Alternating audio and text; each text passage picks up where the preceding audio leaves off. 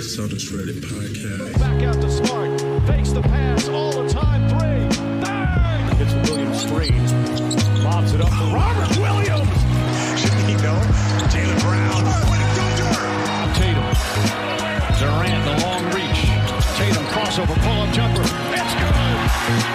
50 points for Jason Tatum. Hello and welcome to the Celtics Reddit podcast. Ben Vallis here. Thank you for joining us. Hope you're doing well. The Celtics, they take Game 4 in a 102-83 blowout, sending the series back to Miami for Game 5 with it all tied up. The Celtics are now 2 wins away from the NBA Finals. Joining us to talk all about it, Wayne Spooney. Spoons, how you doing, sir? Ben, I was down bad yesterday. Oh, yes. I was down real bad. Probably the lowest I've been since like that Game 7 loss to LeBron when Tatum's rookie year, or maybe 2020 against the Heat when we were down 3-2 and it's like, oh my God, we're going to lose this series, aren't we? Yeah. And yesterday made me a hell of a lot more confident, made me feel a hell of a lot better, but there's still a long way to go, so I'm cautiously optimistic. I was super confident after Game 2. Game 3 put me in my place. I'm in a much better headspace now. Cautiously optimistic at this point. How are you feeling? Yeah, I'm right there with you. Like I've known you as best as you can know someone through Zoom talking about Right. basketball for a year. I'd never seen you like that before. To get that low, even after Game 5 against the Bucks. So yeah, I think we're all brought down a little bit by the potential reality that the series was maybe not going to end in our favor and we wouldn't make the finals. But that was a pretty convincing win, which we'll get into. I've got my first question here for you, Spoons. We've basically both just answered it. So the Celtics, they respond. They limit their turnovers and they beat the Heat by 20 points. How much was your faith in the Celtics and your confidence in this series restored after this game? Like, are you back to like the Celtics are winning the series? Or it seems, if you listen to other podcasts, I was listening to Zach Lowe before we recorded, it's largely inconclusive at this point. What are your thoughts? Yeah, I think Vegas has us like a slight favorite to win the series. That's probably what I would say. If this were like a different team, but the same talent level as Miami, if that makes sense, I would be very, very confident. But it's just like something about this Miami team, and they're laden with veterans, and Spo is just an incredible coach. Like, make no mistake, we are way more talented than this Miami team, in my opinion.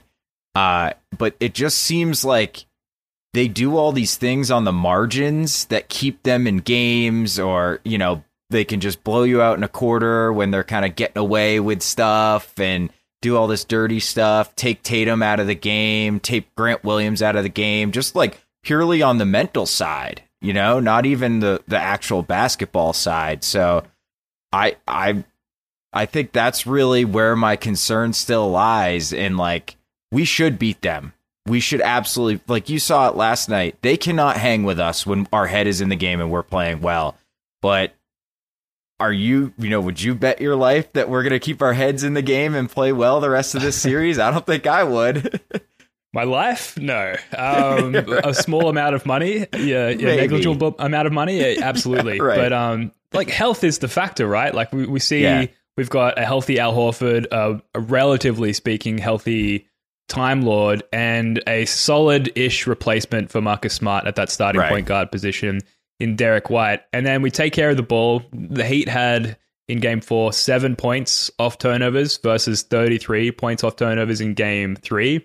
And then this is per synergy. Both teams had 92 half-court plays in Game 4. Boston scored on 41 of those 92 half-court plays. Miami only scored on 28 of those 92 half-court plays. So take care of the ball, limit the scope of Miami's offense to half-court as much as you can. Helps that we out-rebounded the Heat by like 21 boards as well, 60-39. And suddenly you're funneling the Heat into a style of play that is just not sustainable for them. So that easier said than done. And like you said, Spoons, Spo and Co are going to mix it up a little bit for Game 5 and probably throw, something at us that we haven't seen before. I suppose we should talk about Jason Tatum, who sort of spearheaded the response in that he responded himself. Did he have the quote-unquote response game that you were hoping for? I will give you, how about I give you 1 to 10? I will say, please. Like, 10 is, the 46-point game against Milwaukee. I would give him like a 7.5 on this game. And really, he had 3 turnovers, which is one too many for my taste. And he just could not get a 3 to go. But 31, 8, and 5.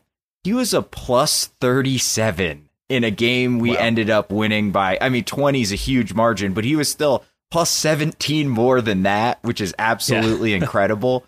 I just really like how he came out, and he looked really determined. He was 7-9 from 2-point range, which is not something, Tatum is not the most efficient guy from 2-point range. He also was second in the game in drives, and I think most of them probably came in the first half when the game was still in doubt. Oladipo was first, but he also played all of garbage time. We came away with points, either Tatum scoring or a teammate, 9 out of those 11 times. On the flip side, Butler drove 10 times. They did not score off a Jimmy Butler drive in that game. Period. Mm-hmm. That's absolutely that's absolutely incredible. And Butler's probably best strength on offense is his playmaking. He couldn't even make plays for other people off his drives. And Tatum, shout out to our guy, friend of the pod, Chris Forsberg, for this stat. Mm-hmm. Heat players were 0 of 9 when guarded by Tatum, and he forced 2 turnovers. That is a pretty dominant two-way performance by Jason Tatum. And I think plus minus per game, is flawed. But I think it really showed that he was just by far the best player on the court, even without his 3-point shot falling, which I think hopefully bodes well as we go forward. How are you feeling on the Tatum game? Because I know in the playback, Jay was way more down on it than I think you and I were.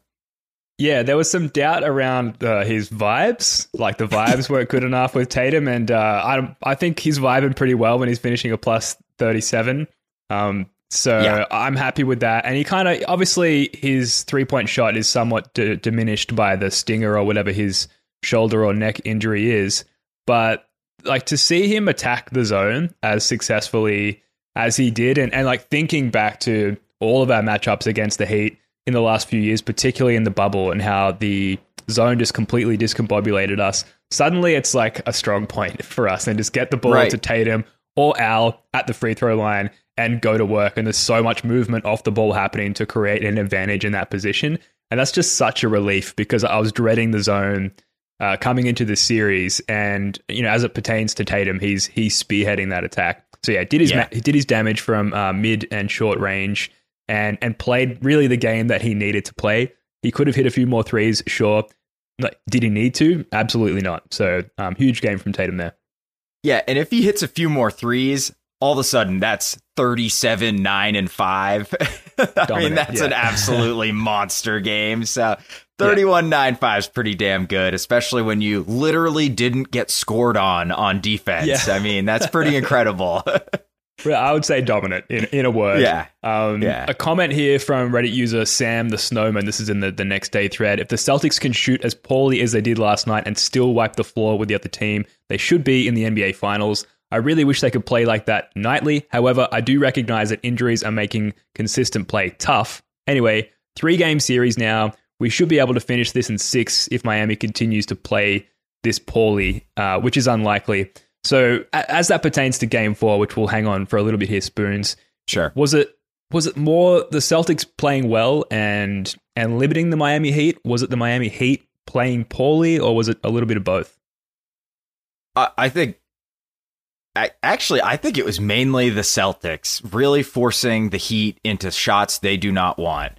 So that whole first quarter, right, the Heat couldn't buy a bucket, but they only shot 23 open or wide open threes in the entire game. And a lot of those, I think, came in the fourth quarter garbage time. And they ended up shooting like 45 or 50% on those open and wide open threes. So, they outshot us from 3, right? Mm-hmm. We just didn't give up that many of them. 23 is not a big number. Celtics shot 30 of them. 7 more open or wide open threes is a pretty sizable advantage.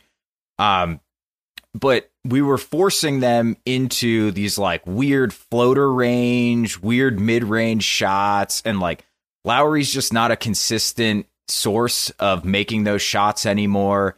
Butler can make them, but, you know, it's just bad offense, really. That's the shot you want to force the other team to take. And that's like all they could find in the first half of this game. And I really think it was the big difference was Horford and Robert Williams being out there, because what it did was allow Horford to basically say, I'm on Bam. I'm just going to lock his ass up.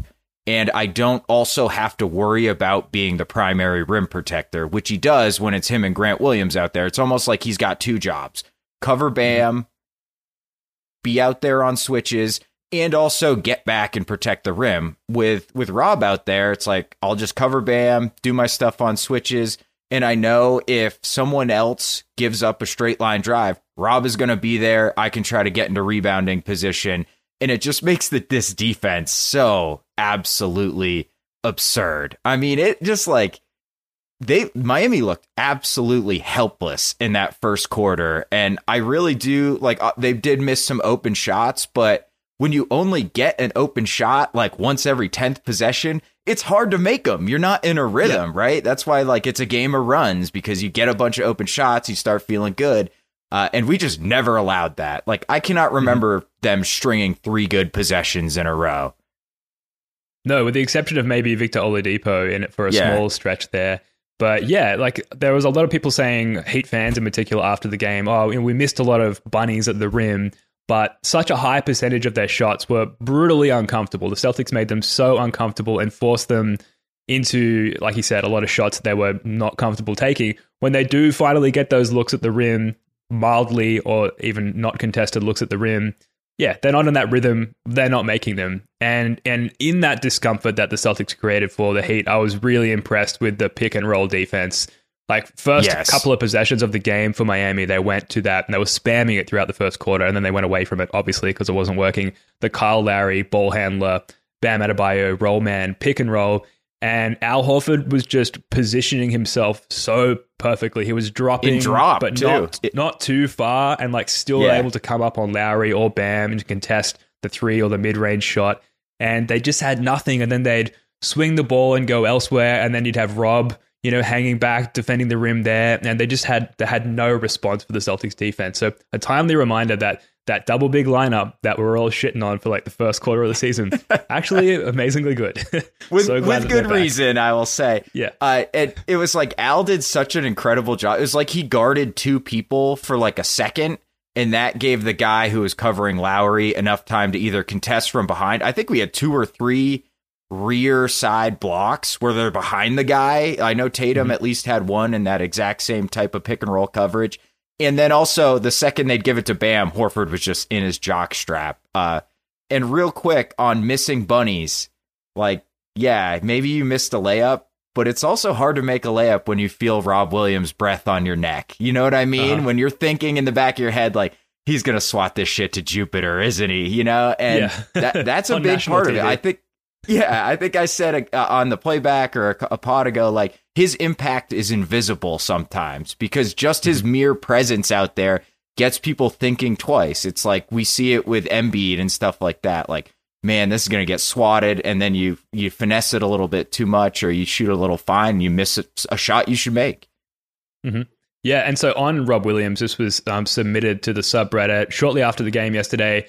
Die Yuppie Scum 91 made a post saying the Celtics are 4-1 against the Miami Heat with Robert Williams III in the lineup this season. And they go on to say the one loss was game 1 of the Eastern Conference Finals when both Marcus Smart and Al Horford were unavailable. The Celtics are 4-0 against the Heat this season when both Rob and Al are available.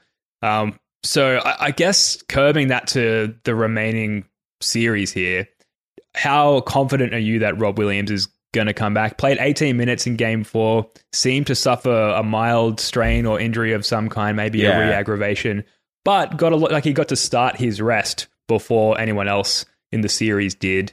So how does that bode from your perspective going into game 5?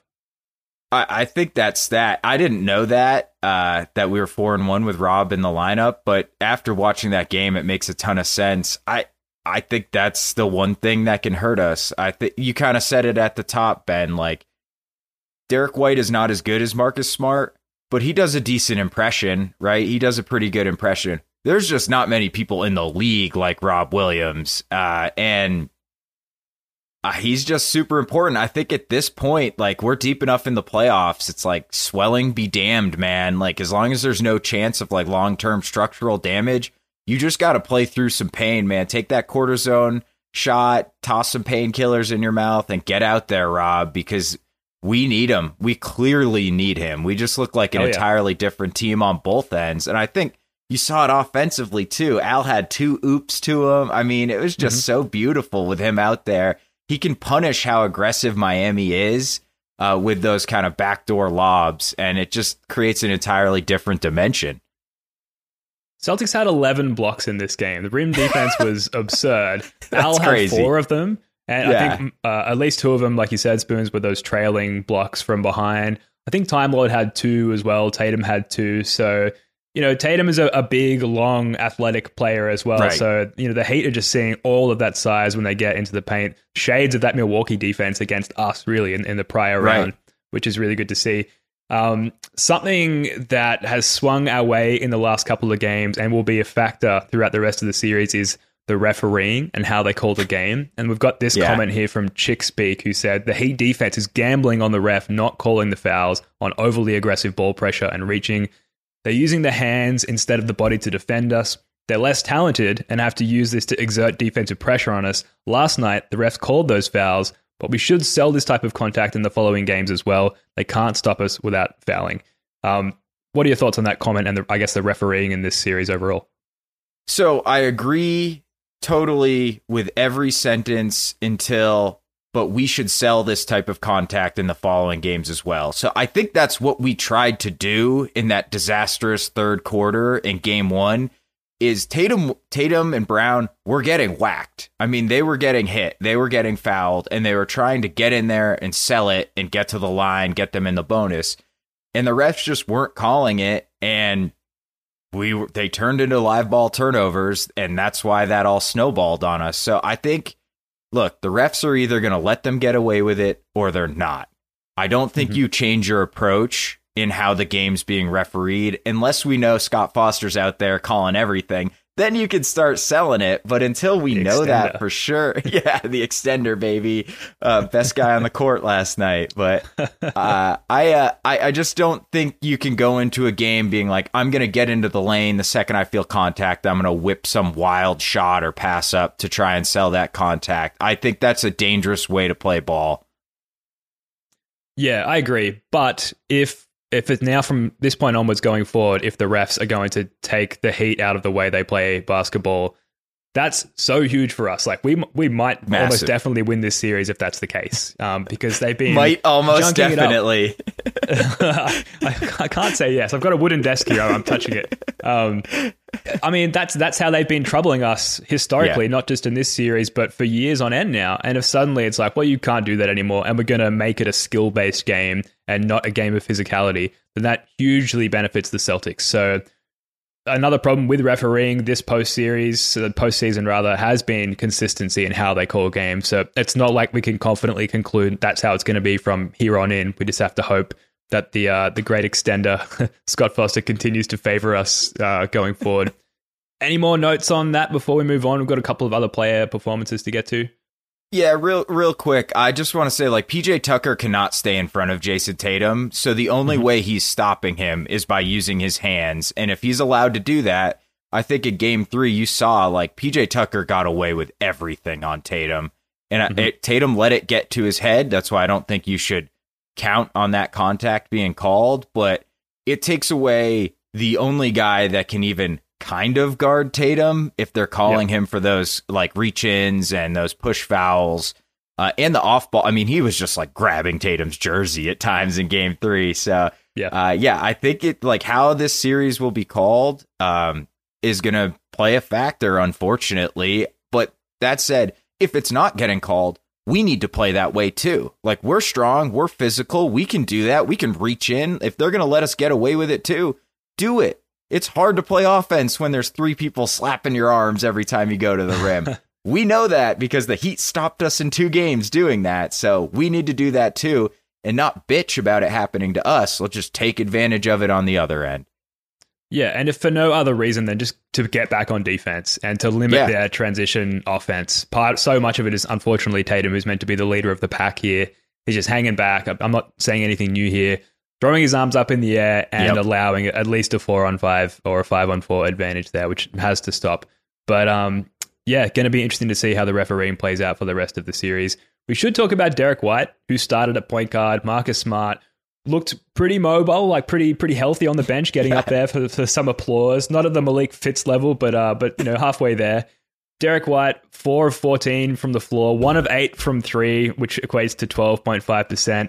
Got to the line for 6 attempts and finished a plus 15. I think, Spoons, that I was pretty happy with the Derek White performance. Helps that we won the game in such convincing fashion, but particularly early on when he was aggressive and we got out to that 7-0 lead, we're saying in our playback stream, it's the Derek White game, and it became like less and less of a joke there for a little while. What were your thoughts on his game overall?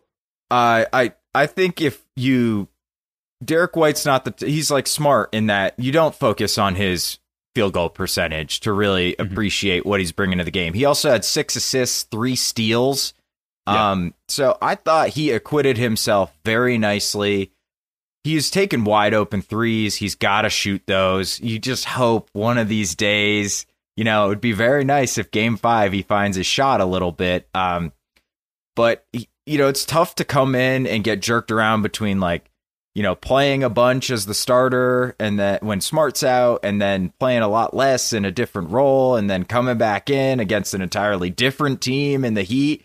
So I thought he did everything we needed from him. Obviously, his defense was very solid, got to the line a little bit. And, the best thing about White is he just moves the ball. It doesn't stick in his hands. He keeps it going. And you can break Miami down because they're so aggressive attacking the strong side that if you move the ball quick, we saw a lot of plays where it was like ping it around the perimeter. Somebody's got an advantage. Ping it back around the perimeter. And 2 of those led to the Horford, Rob Williams lobs. And that's just, if you're playing offense like that against Miami, you're going to find some success. And I think White was a big part of kind of setting that tone last night. So I really liked his game, even if it wasn't perfect. And I don't think maybe we'll ever see a perfect Derek White game, but that's okay. He's still a solid contributor.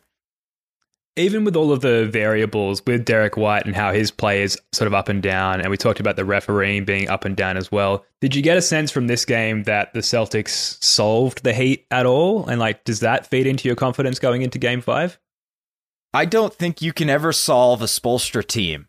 And I think that's what scares me, is that who knows what he might run like a 1-3-1 full court press next game and get 3 quick steals off it. And all of a sudden they've got their confidence back. You just never know with him. And that's, I think that we saw, if they do what they did last night, run their offense with that kind of goofy Lowry Bam pick and roll when Lowry's just really a 0.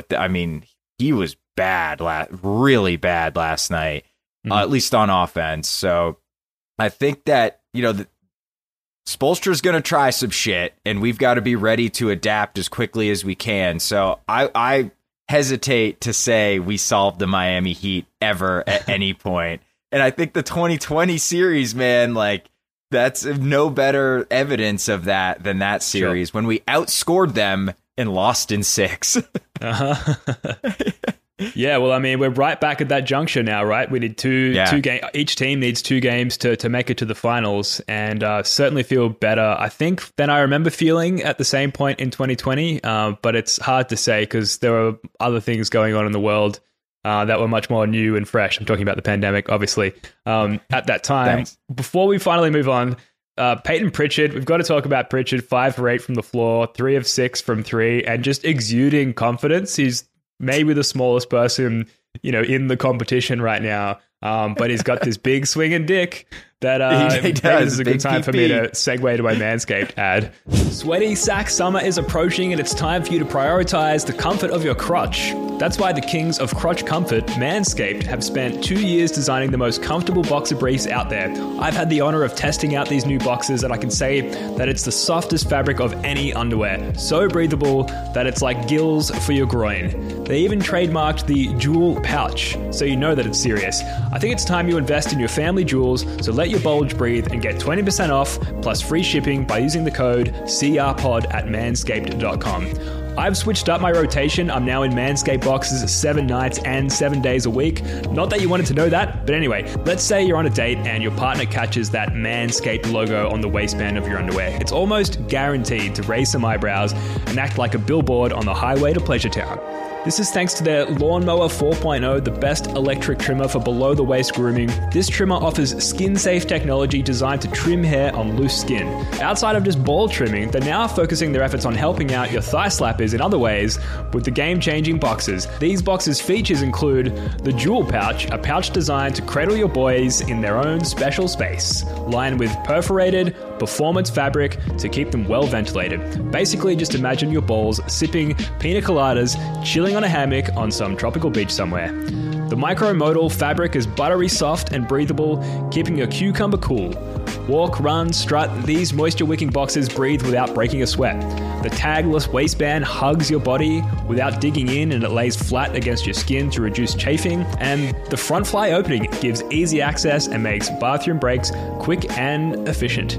You can choose from an arrangement of designs and colors, and sizes range from small to 3XL. So if you want to support yourself and support the podcast, get 20% off and free shipping with the code CRPOD at manscaped.com. That's 20% off plus free shipping with the code CRPOD at manscaped.com. Once the boxes 2.0 touch your sack, you'll never go back. Peyton Pritchard, 14 points. He did finish a -6, but he did play in some of that garbage time towards the end of the game. Thoughts, Spoonie, on Peyton Pritchard?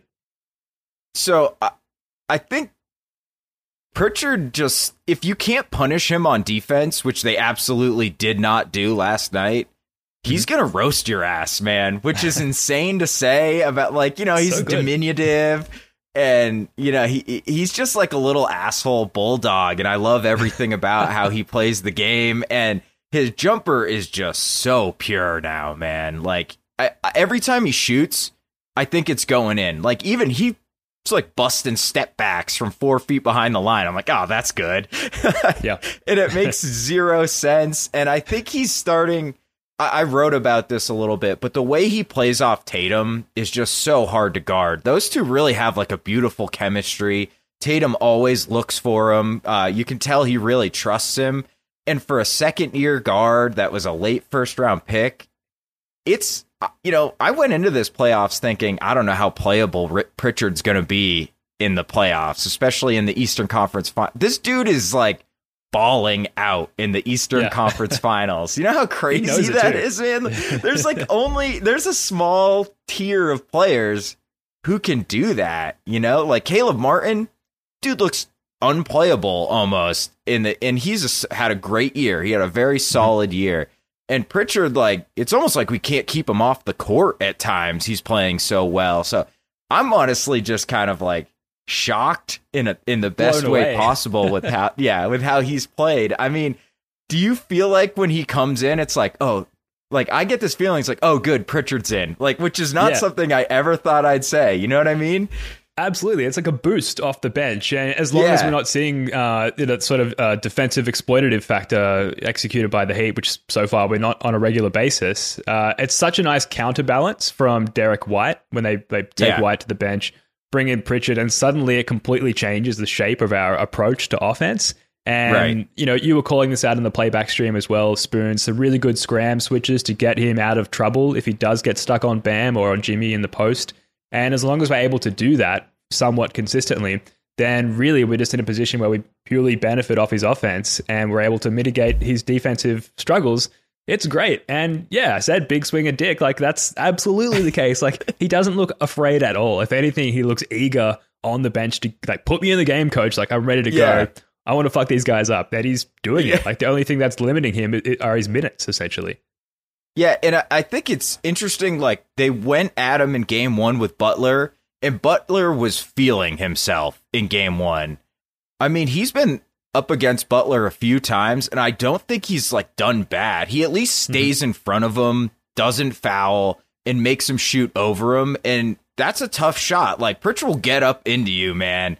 And, you know, as long as he's not getting blown by, Bam is the one I really am concerned about with the switch, because Bam will just put him into the basket and dunk it. But as long as you're staying in front of Butler, he might muscle you here and there. He might hit a fadeaway over you, but we can honestly even live with that. If Butler's going to drop 30 on mid-range jumpers over our guys, you just tip your cap. Like, that game one almost is starting to feel kind of like an anomaly, really.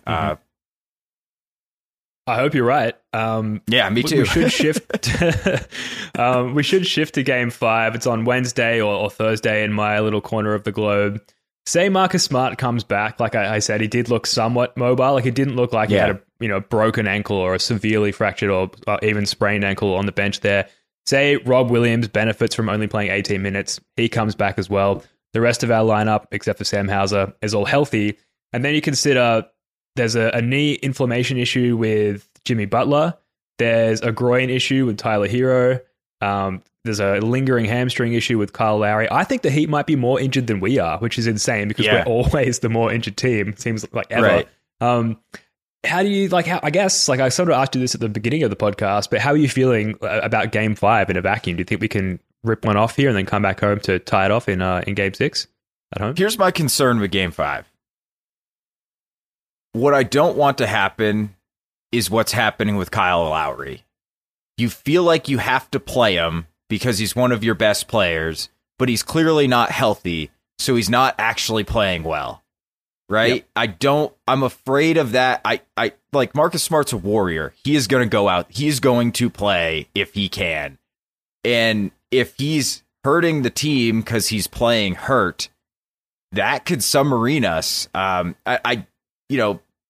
Smart rarely hurts the team, especially this year and nowadays, but I'm not necessarily blaming him. Just like, if you're hurt and you're trying to play in the Eastern Conference Finals and you play poorly, like, you don't get many more games to make that up, right? Like, we've seen in this series, one bad quarter and you could lose a game. So that's really my big concern, is like, you need to play through stuff. I said Rob needs to play through stuff. And I agree. I think Smart will play through this, and I expect he will be good. But there is this lingering doubt in my head. It's like, what if those two dudes play and aren't healthy and hurt us? You know what I mean? Because I do think that's happened with Lowry. So I don't know about you, Ben, but I just have zero idea what's going to happen in this series, man. I have like the Milwaukee series. I was like, we're the better team. If we're making our threes, we're going to win this series. And I said that from game 1 to game 7. This series, I have no fucking clue, dude. I have really no idea. Yeah, I kind of hate this series. Like, I'm not having as much fun as I was with the other ones. And, we're tied. The Nets especially. Yeah, absolutely. But the Bucks just felt like you could tell we were in the midst of one of those legendary series while it was happening. Yeah. And there was, whether win or lose, there was something nice about that. First of all, I think if we ever do rename this podcast, we should name it Lingering Doubt, which is huge for us, especially you and me, Spoons. I would like to see Marcus Smart just available to play this game. Yeah. And maybe he starts the game with the understanding between him and the coaching staff and the rest of the team. Like, we're going to pull you if it's not looking good, and then we're going to use you for your 6 fouls, and we're going to use you in certain situations. But like, ultimately, we're going to do what's best for the team. And if Derek White or Peyton Pritchard are playing better or giving us more in that moment, we're going to go with them. And I think with what's at stake, you'd like to think that that's okay among all parties there, particularly Marcus Smart. Other than that, I'm starting to like the every other day factor more now. Like, obviously it's brutal for everybody, but if suddenly that starts to swing to advantage us a little bit, as we saw pretty hugely diminished, performances from a lot of the top Heat players there, I'm starting to feel good about Game 5. And if you can, this sounds bad, but kick them while they're down from an injury perspective, steal Game 5 in Miami and go back. Yeah. Not only with the opportunity to win at home in Boston in 6 games, but you've got like a backup chance, I guess, to go back to Miami and potentially win it in 7. That's huge. So 2 wins away from the finals, 2 very likely wins. I'm trying to like restrain myself a little bit, Spoons, but I am getting very excited. Yeah, I mean, we should get excited, dude. It's not every season your team is in the Eastern Conference Finals. Like, it's fun. It's awesome. It should be exciting. It's also terrifying because you also don't know when you'll be back, you know? And we saw that last season.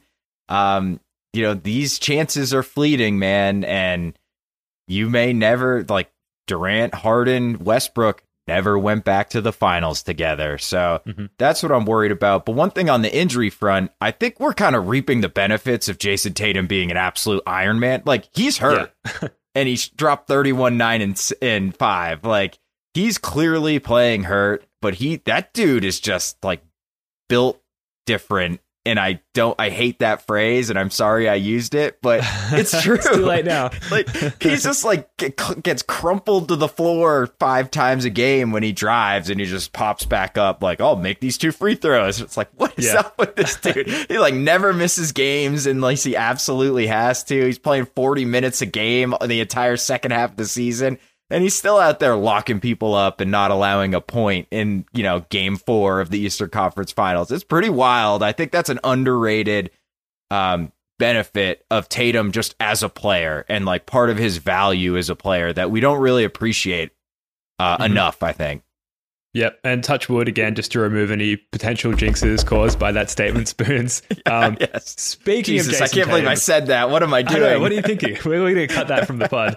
Yeah, right. Speaking of Jason Tatum, and I've been refreshing Twitter and Reddit here. There's no news yet, but we are anticipating the release of the All NBA teams really any moment now, probably right after we publish the podcast. No doubt. I'm thinking NBA first team for Tatum. It just seems right. Like he had a fantastic season and where the team has ended up and just his role in the team and as an all-star figurehead within the Eastern Conference, within the NBA, really. Are you confident in an all NBA first team berth there for Tatum, or are you thinking more along the lines of second team? Yeah, I at some point I saw like a third of the votes had been cast, and he was pretty comfortably first team. So I fully expect him to be first team. I think he deserves it. I mean, part of it is like Kawhi was hurt, Paul George was hurt, but I mean, he had a wonderful year on both sides of the ball, and even like he got his shooting numbers back to respectable too. I think he ended at like 35% from 3. And he couldn't throw it in the ocean for the first half of the season. So it just kind of goes back to how incredibly hot and how incredibly good he was, leading that unprecedented second half turnaround as we sit here in the Eastern Conference Finals after basically burying this team in January when I had Matt Penny on. So it's really incredible. I think he deserves all first team for sure, like without a doubt. I think so too. And, you know, we'll pre-record our reactions to a all second team berth later, just in case we need to slip that into the pod, afterwards, after we've published it. Yeah, you think about the season and him making the first team within the context of the season and talking about trading for Bradley Beal feels like lifetimes ago. Like, remember when that was the priority? And now we wouldn't dream of it. Like, we have no room for a player like Bradley Beal on this team. Yeah. Much prefer Marcus Smart, which feels crazy to say, but it also feels right to say. So look forward to celebrating that. I will say that the one benefit, if you could call it that, of Tatum making second team is that would likely spur him on and motivate him to have an epic performance in game 5 and 6 and 7 if it comes to that. You know what's weird? I actually think the opposite with Tatum.